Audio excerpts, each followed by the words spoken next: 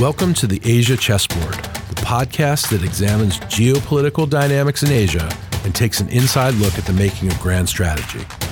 I'm Andrew Schwartz at the Center for Strategic and International Studies. This week, Mike is joined by Ashley Tellis of the Carnegie Endowment for International Peace to reevaluate U.S.-China strategy and determine what makes a successful theory of victory.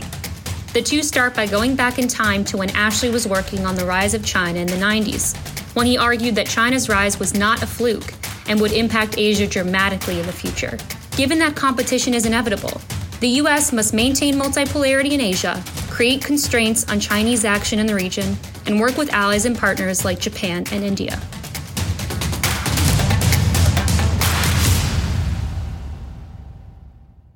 Welcome back to the Asia Chessboard. I'm joined today by a good friend and one of the big strategic thinkers of our time in the United States, Dr. Ashley Tellis, Senior Fellow at the Carnegie Endowment and the Tata Chair for Strategic Affairs. We served together in the Bush NSC, where he was one of the original architects of the strategic partnership with India, worked on East Asia, South Asia, strategic affairs. And we'll get to all of that. But first, Ashley, welcome. And people are always curious on this podcast, how did you get here? Not, in the studio in your house in Virginia, but how did you get to be Ashley Tellis, working on strategy, working on Asia at Carnegie? Well, first, let me start by thanking you, Mike, for having me on this podcast. It's a pleasure to be here. And let me also pay contributions to all your work in public service, particularly with respect to U.S. relations with Asia. So on the question that you ask about, our life trajectories, it's interesting because I went to the University of Chicago with the intention of becoming an academic. And I wrote a PhD dissertation that was really an academic's dissertation. As my advisor, John Mearsheimer, used to say, it was the only thesis on international affairs that he had come across at the time, which did not have the name of a single country in it, which, tells you something about the kind of life that I was preparing for. Except that, our best laid plans often fall by the wayside. And I ended up at the Rand Corporation after completing my dissertation at Chicago. And Rand took me in a very different direction. So instead of working in theoretical international relations, I got deeply embedded into policy. And I worked a good deal actually at Rand in the 90s on what would, later become the central issue facing us, which is the rise of China and the challenges that China poses to the international system. In fact, in the mid-1990s, we did a substantial body of work on China long before China was perceived to be the challenge that it is today. So when I think of University of Chicago, and when I think of John Mearsheimer, I think some of the purest theoretical thinking about international relations you can find in the United States, structural realism.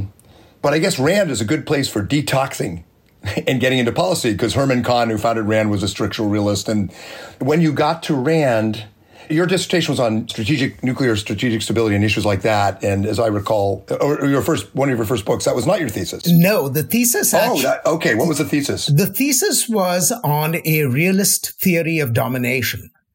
And what it attempted to do was to show that the logic of domination applies all the way from individuals to the interstate system. So it was really an attempt at unifying Wals's three images using Machiavelli's logic of power in human relations. And it did it in a very, very abstract way.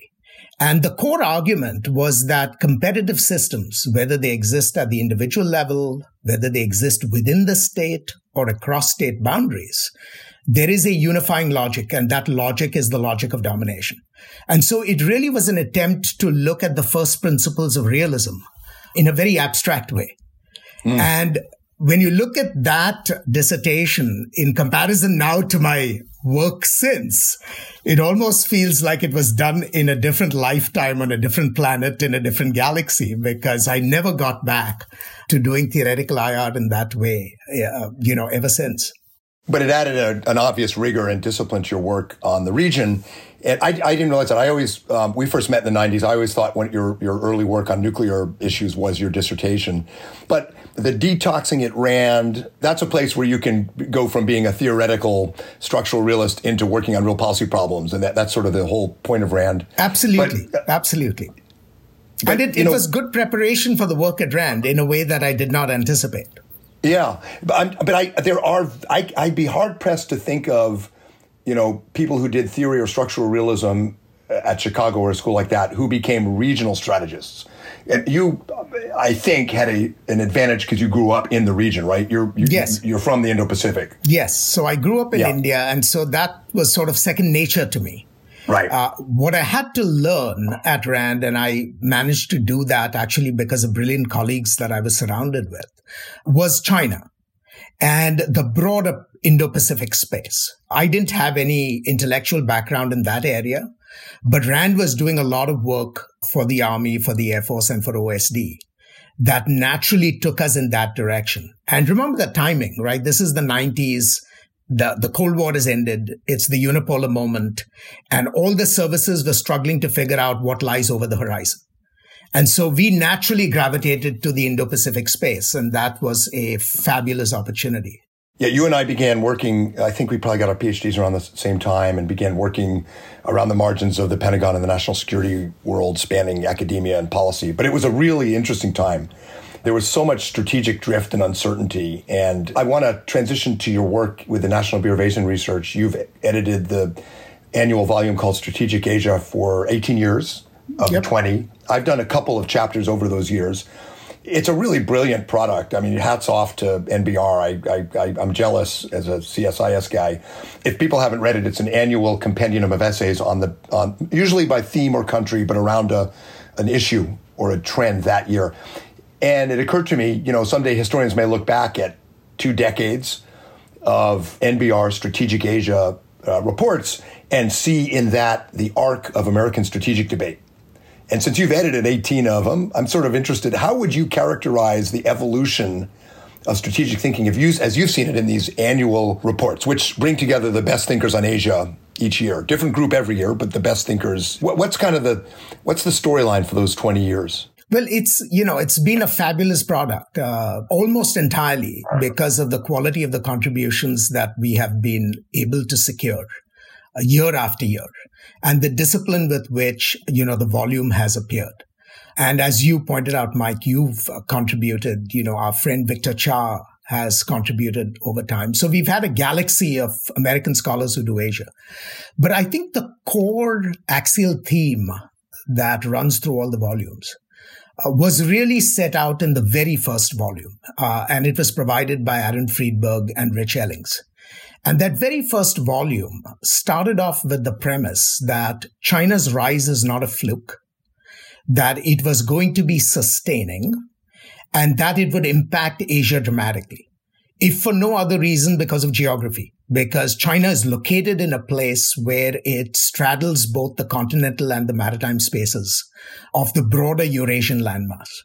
And so that was the insight that we sought to develop year after year, either focusing on specific functional areas or specific geographic areas as the opportunities provided.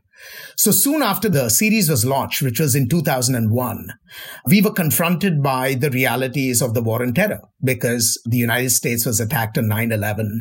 And for the entire first Bush term, which you know intimately, we were struggling with the issues of what terrorism meant for international stability and global politics. That, of course, lasted for a while. But then the issues of trade became prominent. Is the global trading system capable of surviving at a time when WTO reform was proving to be very difficult? And were partial free trade agreements the solution to stifle the WTO reform? At some point, because of North Korea and India and Pakistan, issues relating to nuclear proliferation became prominent. So we went across these 20 years examining themes like trade, proliferation, strategic culture, and national strategy. But when one looks back, and when I look back 20 years at the series, I think there is one question that sort of runs through every volume. And that is, how do states benefit from China's economic ascendancy while still protecting their interests vis-a-vis China's ambitions?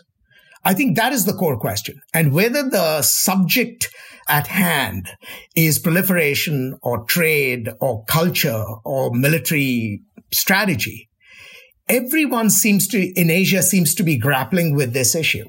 There's China. It's a gigantic magnetic pole. There are benefits that it brings to the Indo-Pacific community, and yet very serious threats to the national interests of various states. And so how do you manage to sort of walk this tightrope where you benefit from China's rise while still immunizing yourself against, the ill effects that come from expanding Chinese power? And I think that's the theme that has, run through the last 2 decades of work. That's interesting. I'll tell you another theme that I see, because I'm a reader every year. I use it in class. I recommend it to everyone who's listening. The other theme I see in it, I don't know if you would agree, is one of the real contributions of NBR is that at this time of a rising China, that annual product reminded American and regional strategic thinkers that this is not a bipolar region. This is not a U.S.-China structure of power. It's got attributes of unipolarity, bipolarity, but the most important piece for us is multipolarity. And so every issue or every other issue, you're talking about Indian strategic trajectory, Japan, Korea, that I think has been hugely important in our debates. And 20 years, it always makes me catch my breath. It makes me feel old. But you think about 20 years, that's 1921 to December 1941. 1921. I mean, in 1921, Americans were trying to outlaw war and cutting naval armament. They wanted to cut naval armaments and all the rest. It's really a remarkable span of time. And I think that the subtext that comes out is strategic competition with China. I mean, yes, there are benefits, but that's clear. And here we are. I think there's a broad consensus. And I agree with your judgment entirely. And I would lodge the question of the complexities of Asia's geopolitics on the side of the solution, which is when states are struggling with the issue of how to protect interests, then you immediately start looking at the various modalities of polarity within the Indo-Pacific. And of course, the US has a certain preference, which is we want a multipolarity that helps to balance China and shape it in the right direction. The Chinese have a certain version of unipolarity, which is they want to be at the top of the Asian hierarchy. And of course, all the other states want to be able to profit from their relations with us, the United States, while also maintaining some equilibrium in their relations with China. So that is absolutely true. That comes across all the volumes looked at as a collectivity.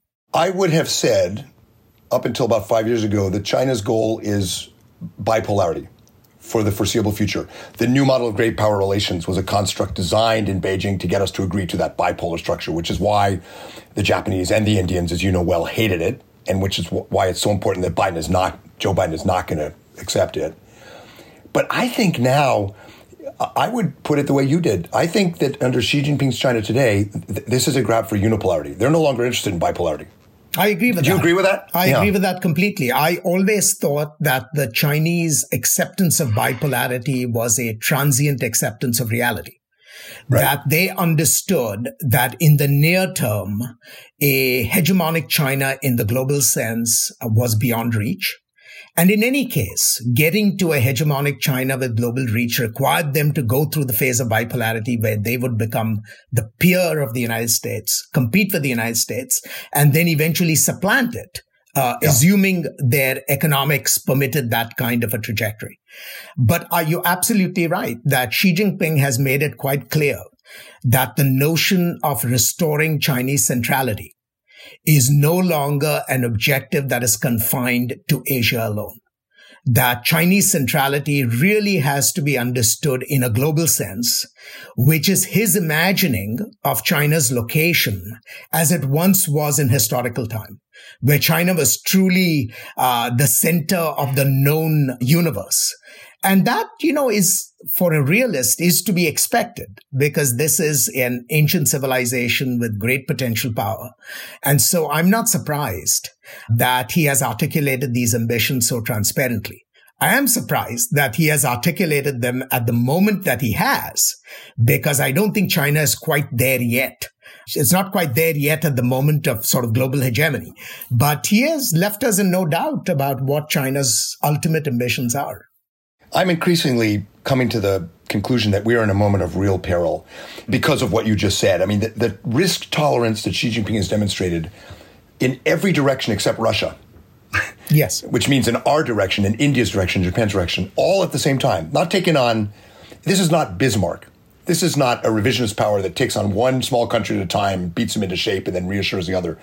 This is closer to Japan in the 30s. I mean, it is not as militaristic. It's not wars yet, but it's a revisionism in all directions. It's quite problematic. I think it's driven by a combination of both overconfidence about American decline and the disorganization of the democratic powers, and insecurity about China's moment of opportunity before demographics and other things hurt them. So this is a big, big problem. And you and Bob Blackwell wrote a pretty hard-hitting China strategy 5 years ago, I think. Yes. But I think in some ways the problem is even harder than when you and Bob wrote that. So let me get your reaction to what I said, but also what is your theory of victory in this competition? Are we talking about George F. Kennan, buy time, the long game? Are we talking about Ronald Reagan, rollback?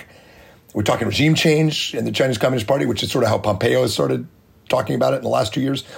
How would you describe the Ashley Tellis theory of victory in strategic competition? Well, let me just say something by way of context, and then I'll address the question of what the objective should be. When we wrote the CFR report, we were very concerned that the conventional wisdom that China would become eventually a responsible stakeholder in the Western liberal order was still the dominant view in the United States. And we saw the foundations of that view being undercut dramatically every day, both as a result of Chinese behaviors and Chinese ambitions. And so we wrote that piece in order to sort of sound the tocsin and alert people to the fact that the conventional wisdom about China as a stakeholder is absolutely wrong, that China has different ambitions, and that its ambitions for restoring its centrality would actually collide with our own interests, and that competition was inevitable. And therefore, we had to wake up and adjust our policies to deal with that reality of competition. I think today that's the conventional wisdom. Yeah. But 5 years ago, it was still a novel idea. And I remember we got quite a lot of pushback. You upset quite a few people, as I recall. I did. We did. We got a lot of pushback, especially from the sinologist community, because we made that argument. But so let's look ahead, right? So what is it that the United States essentially has to do? My view is the best we can do is not to try and change the Chinese regime, however desirable that may be, because it takes you in the direction of essentially unmanageable competition. Rather, I think our objective has to be the creation of sufficiently durable, objective constraints on China's freedom of action in Asia. I think that is a more realistic objective, and it's an objective that we can actually succeed at, precisely because there are other partners in Asia who also want to see China constrained, who also want to see China unable to push its way around at their expense. And so my view, and this goes back to, structural realism in some sense, that is, if we can create objective structures of constraint on Chinese behavior through the resuscitation of our alliances and partnerships, in a sense, pursuing an Asia-first policy as opposed to a China-first policy, then our core strategic interests are advanced, which is we allow China to grow and we welcome its growth in some ways, but it's a growth that is necessarily contained by the fact that there are other centers of power on its periphery which are capable of balancing it and preventing the most egregious behaviors that China may pursue. And I think that is a sensible grand strategic objective for the United States. It's the way to ensure the multipolarity in Asia that allows us to preserve unipolarity at the global level. And I think that's essentially what we need to be pursuing as a matter of national policy. You and I are on the same page on that one. So let me take it one step further and try this on you. I'm less confident about this than I would have been a year ago, but I still think it's true. We do what you're saying. India and Japan are critical to that, and we'll come back to that in a minute. But we embrace the multipolarity. We build a geometry of partnerships and alliances. We empower states vis-a-vis China. We shine a light on China's egregious behavior. We give alternatives for infrastructure. We create, and we're not good at this right now, but we create multilateral trade agreements so that 60, 70, 80% of global GDP is now signing on to rules. The next piece is that within China, the consequences of the current trajectory become apparent to constituencies that over time start to advocate for reform and opening. I think in Belt and Road that's possible. On intellectual property rights it might be possible. I'm less confident about that than I would have been a year ago, but I still think it is not the outcome we can count on, but it's a possible outcome with the strategy. Would you agree with that, or do you think we're beyond that? Yeah, I agree with that, and I think we should be open to that as a possibility. But there is a difference between an ideological grand strategy, which says that should be our primary objective, which is essentially upsetting the Chinese apple cart within, versus a grand strategic objective that says, let's work on protecting our interests and the interests of our friends. And if that strategy ends up creating a churning within the Chinese political system, that's fine and good. But we don't set out to stimulate churn within Chinese politics as the principal objective of our actions. And that's the right. difference I would frame. That's the way I would frame it. I felt that Secretary Pompeo and some others around him in the administration, previous administration, in the last year or two, were going a little too far in that direction. And one of the consequences of that is it's harder to keep allies on board. Even Japan, even Taiwan, they're not signing on for regime change. So it makes the coalition building and the multipolarity harder. Absolutely. To me, that's the biggest consequence. I mean, it also gives Xi Jinping an easy excuse for social mobilization, of course, against the United States. So, it goes back to TR. Speak softly and carry a big stick. Absolutely. And I think it comes from what you believe is the core objective of American foreign policy, right? If you believe that the Chinese regime itself is the problem, then, of course, you're left with no consequence but to say we need regime change in order to restore the equilibrium. I am happy to concede that the Chinese regime may be a problem in some essentialist sense. But at the end of the day, I don't care about the regime. I care about its actions and the consequences of those actions on others. And so if I am able to box this regime in by essentially balancing it through the creation of countervailing power, then the character of the regime is a liability that the Chinese people have to deal with. It's not my problem. And the Chinese people can choose to do whatever they want with their regime. I will just focus on the external consequences of its actions. And as you point out, to my mind, one, it's a strategy that we can actually execute. And two, it's a strategy that gives us greatest leverage with respect to our allies, because our allies are actually frightened about the idea of a U.S. government pursuing regime change in China. In fact, that's the fastest way to get them out of the room if that becomes our national policy. And that goes for some of the allies and partners most deeply concerned, including India and Japan. So you and I discovered each other in the 90s because while we were working on the whole region, the countries we understood best were you understood India the best and I understood Japan the best. And we kind of discovered each other. I think we discovered each other's work and strategic thinking about a decade before India and Japan rediscovered each other. Right. It's now an amazing partnership, by the way, Tokyo and Delhi. As one scholar puts it, who would have thought that sushi and samosa could go together so well? Well said. And we had the pleasure of briefly being the co-chairs of Governor Jeb Bush's Asia campaign with that very premise in mind, So it's been a real pleasure working with you. And the Japanese and Indians have now got it. They don't need us. Yep. But tell us a bit about your thinking about India. You were brought into the Bush White House, or I guess the embassy in New Delhi, for the same reason I was brought into the NSC. Build the India card, build the Japan card. It's been up and down, but, there are big, big things happening with the Quad. Your friend, Foreign Minister Jaishankar, is incredibly strategic and understands India's role and India's limitations. The strategic independence theme will not go away, but India's poised to do big things. But there are also complexities.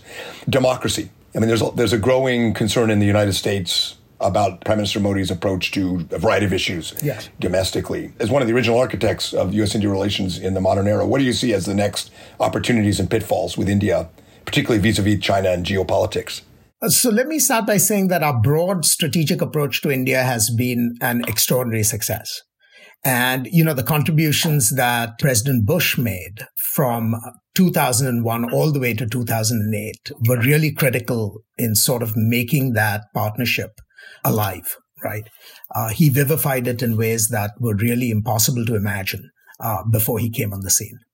The great advantage we have is that Indian objectives and US objectives are fundamentally convergent on China, which is we both want to see an Asian space where China simply cannot get away with murder, that it uses its power responsibly.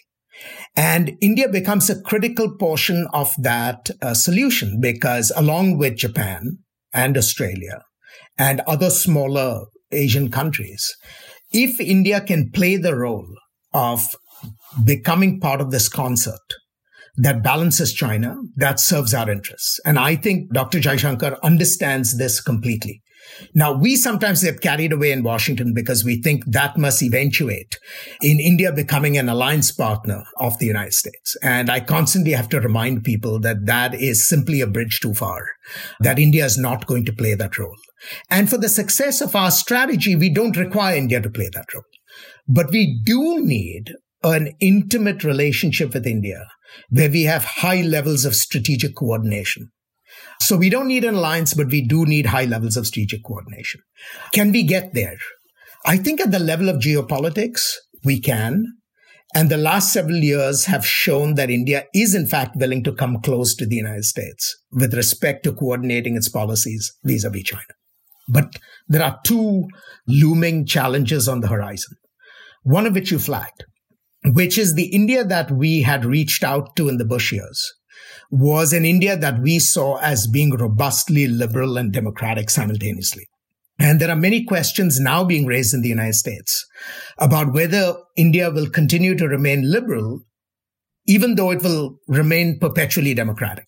I have no illusions about the latter, but there are questions being raised about liberalism. And that poses a challenge to the US. And this is the challenge. In the past, India was seen as an unvarnished opportunity. The question for the future is, will India be increasingly seen as a dilemma? That is, it is important to us on the geopolitical level, but we seem to have a wider and wider space between us with respect to the conduct of democracy within our own societies. And if that were to actually grow roots, and if Indian liberalism were to actually become ascendant, I think that would create problems for the United States. And I think this is an issue that the Biden administration is grappling with as we speak. And only time will tell whether we will be able to overcome it. And from my vantage point, as someone who was born there, I think it would be unfortunate if an India which we saw as an unvarnished opportunity now begins to be seen as a dilemma where we sort of work with it because we need it, but we're not entirely enthusiastic about it because its political regime seems to deviate substantially from the ideal of what a liberal democracy should be. Right? So these are the questions that are hanging out there. But I would flag a second issue that I think is going to be just as important. That is, India's economic direction in recent years has become much more inward-looking. We had assumed that India would slowly integrate itself with the global trading system, with the United States, with other Asian partners. For a variety of reasons, the Indian economy today is not doing as well as it did in years gone by. And the economic strategy direction that Prime Minister Modi has pursued runs the risk of making India more autarkic. And the danger with autarky, of course, is that first, it signals slower growth rates, which is bad for India as a balancer of China.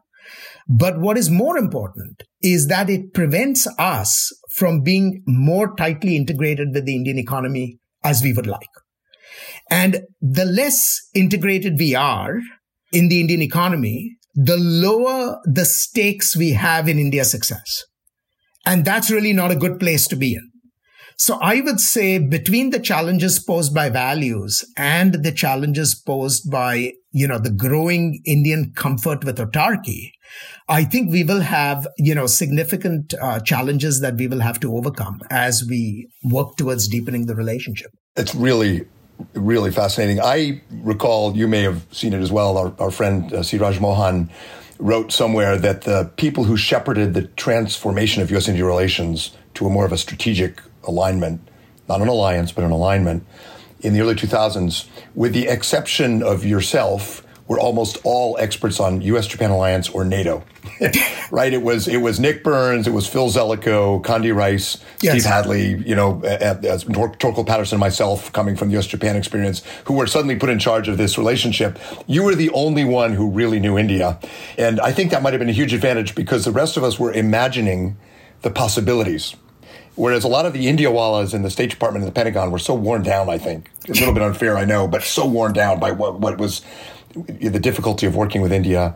I don't know if you have seen this. In my book, I referenced a National Security Council decision memorandum from 1982 from Reagan that I got declassified for my book. And in it, the Reagan administration concluded that India's power in itself was our objective, not alignment.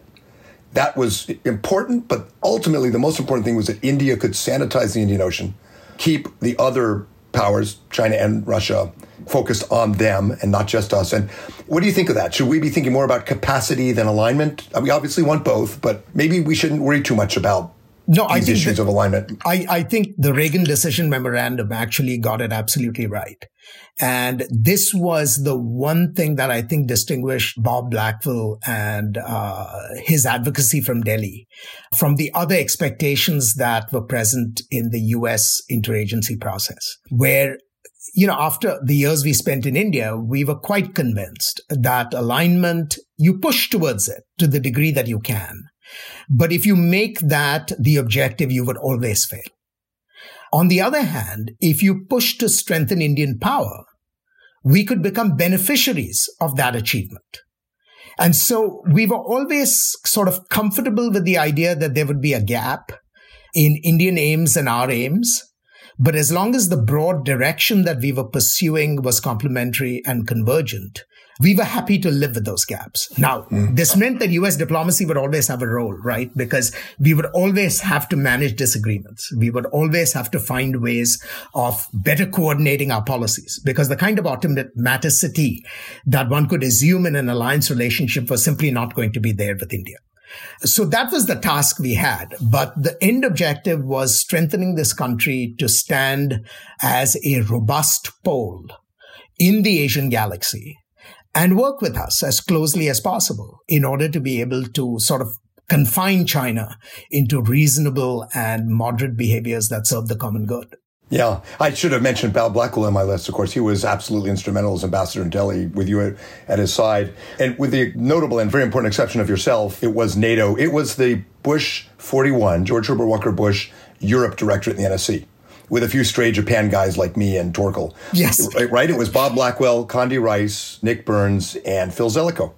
All NATO people. It's really quite interesting. You can tell me later if I should edit this out, because you and I are both good friends of Bob Blackwell, but he told a story at enough dinner parties that I think I can say it, that when he brought his team in to meet President George Herbert Walker Bush, Condi Rice, Nick Burns, and Phil Zelikow, he said to President Bush, Mr. President, I always make it a policy to hire people who are smarter than me. And without missing a beat, Brent Scowcroft said, well, how do you narrow the field? Bob's role in this is really important historically. So, Ashley, what's next for you? What's the next big project, or the next big NBR issue, or the next book, or what are you focusing on next? Well, I'm completing 2 fairly substantial reports. I'm looking right now at the transitions that have taken place in the nuclear weapons programs in China, India, and Pakistan since 1998. This world sort of opened up after the Indian and Pakistani nuclear tests.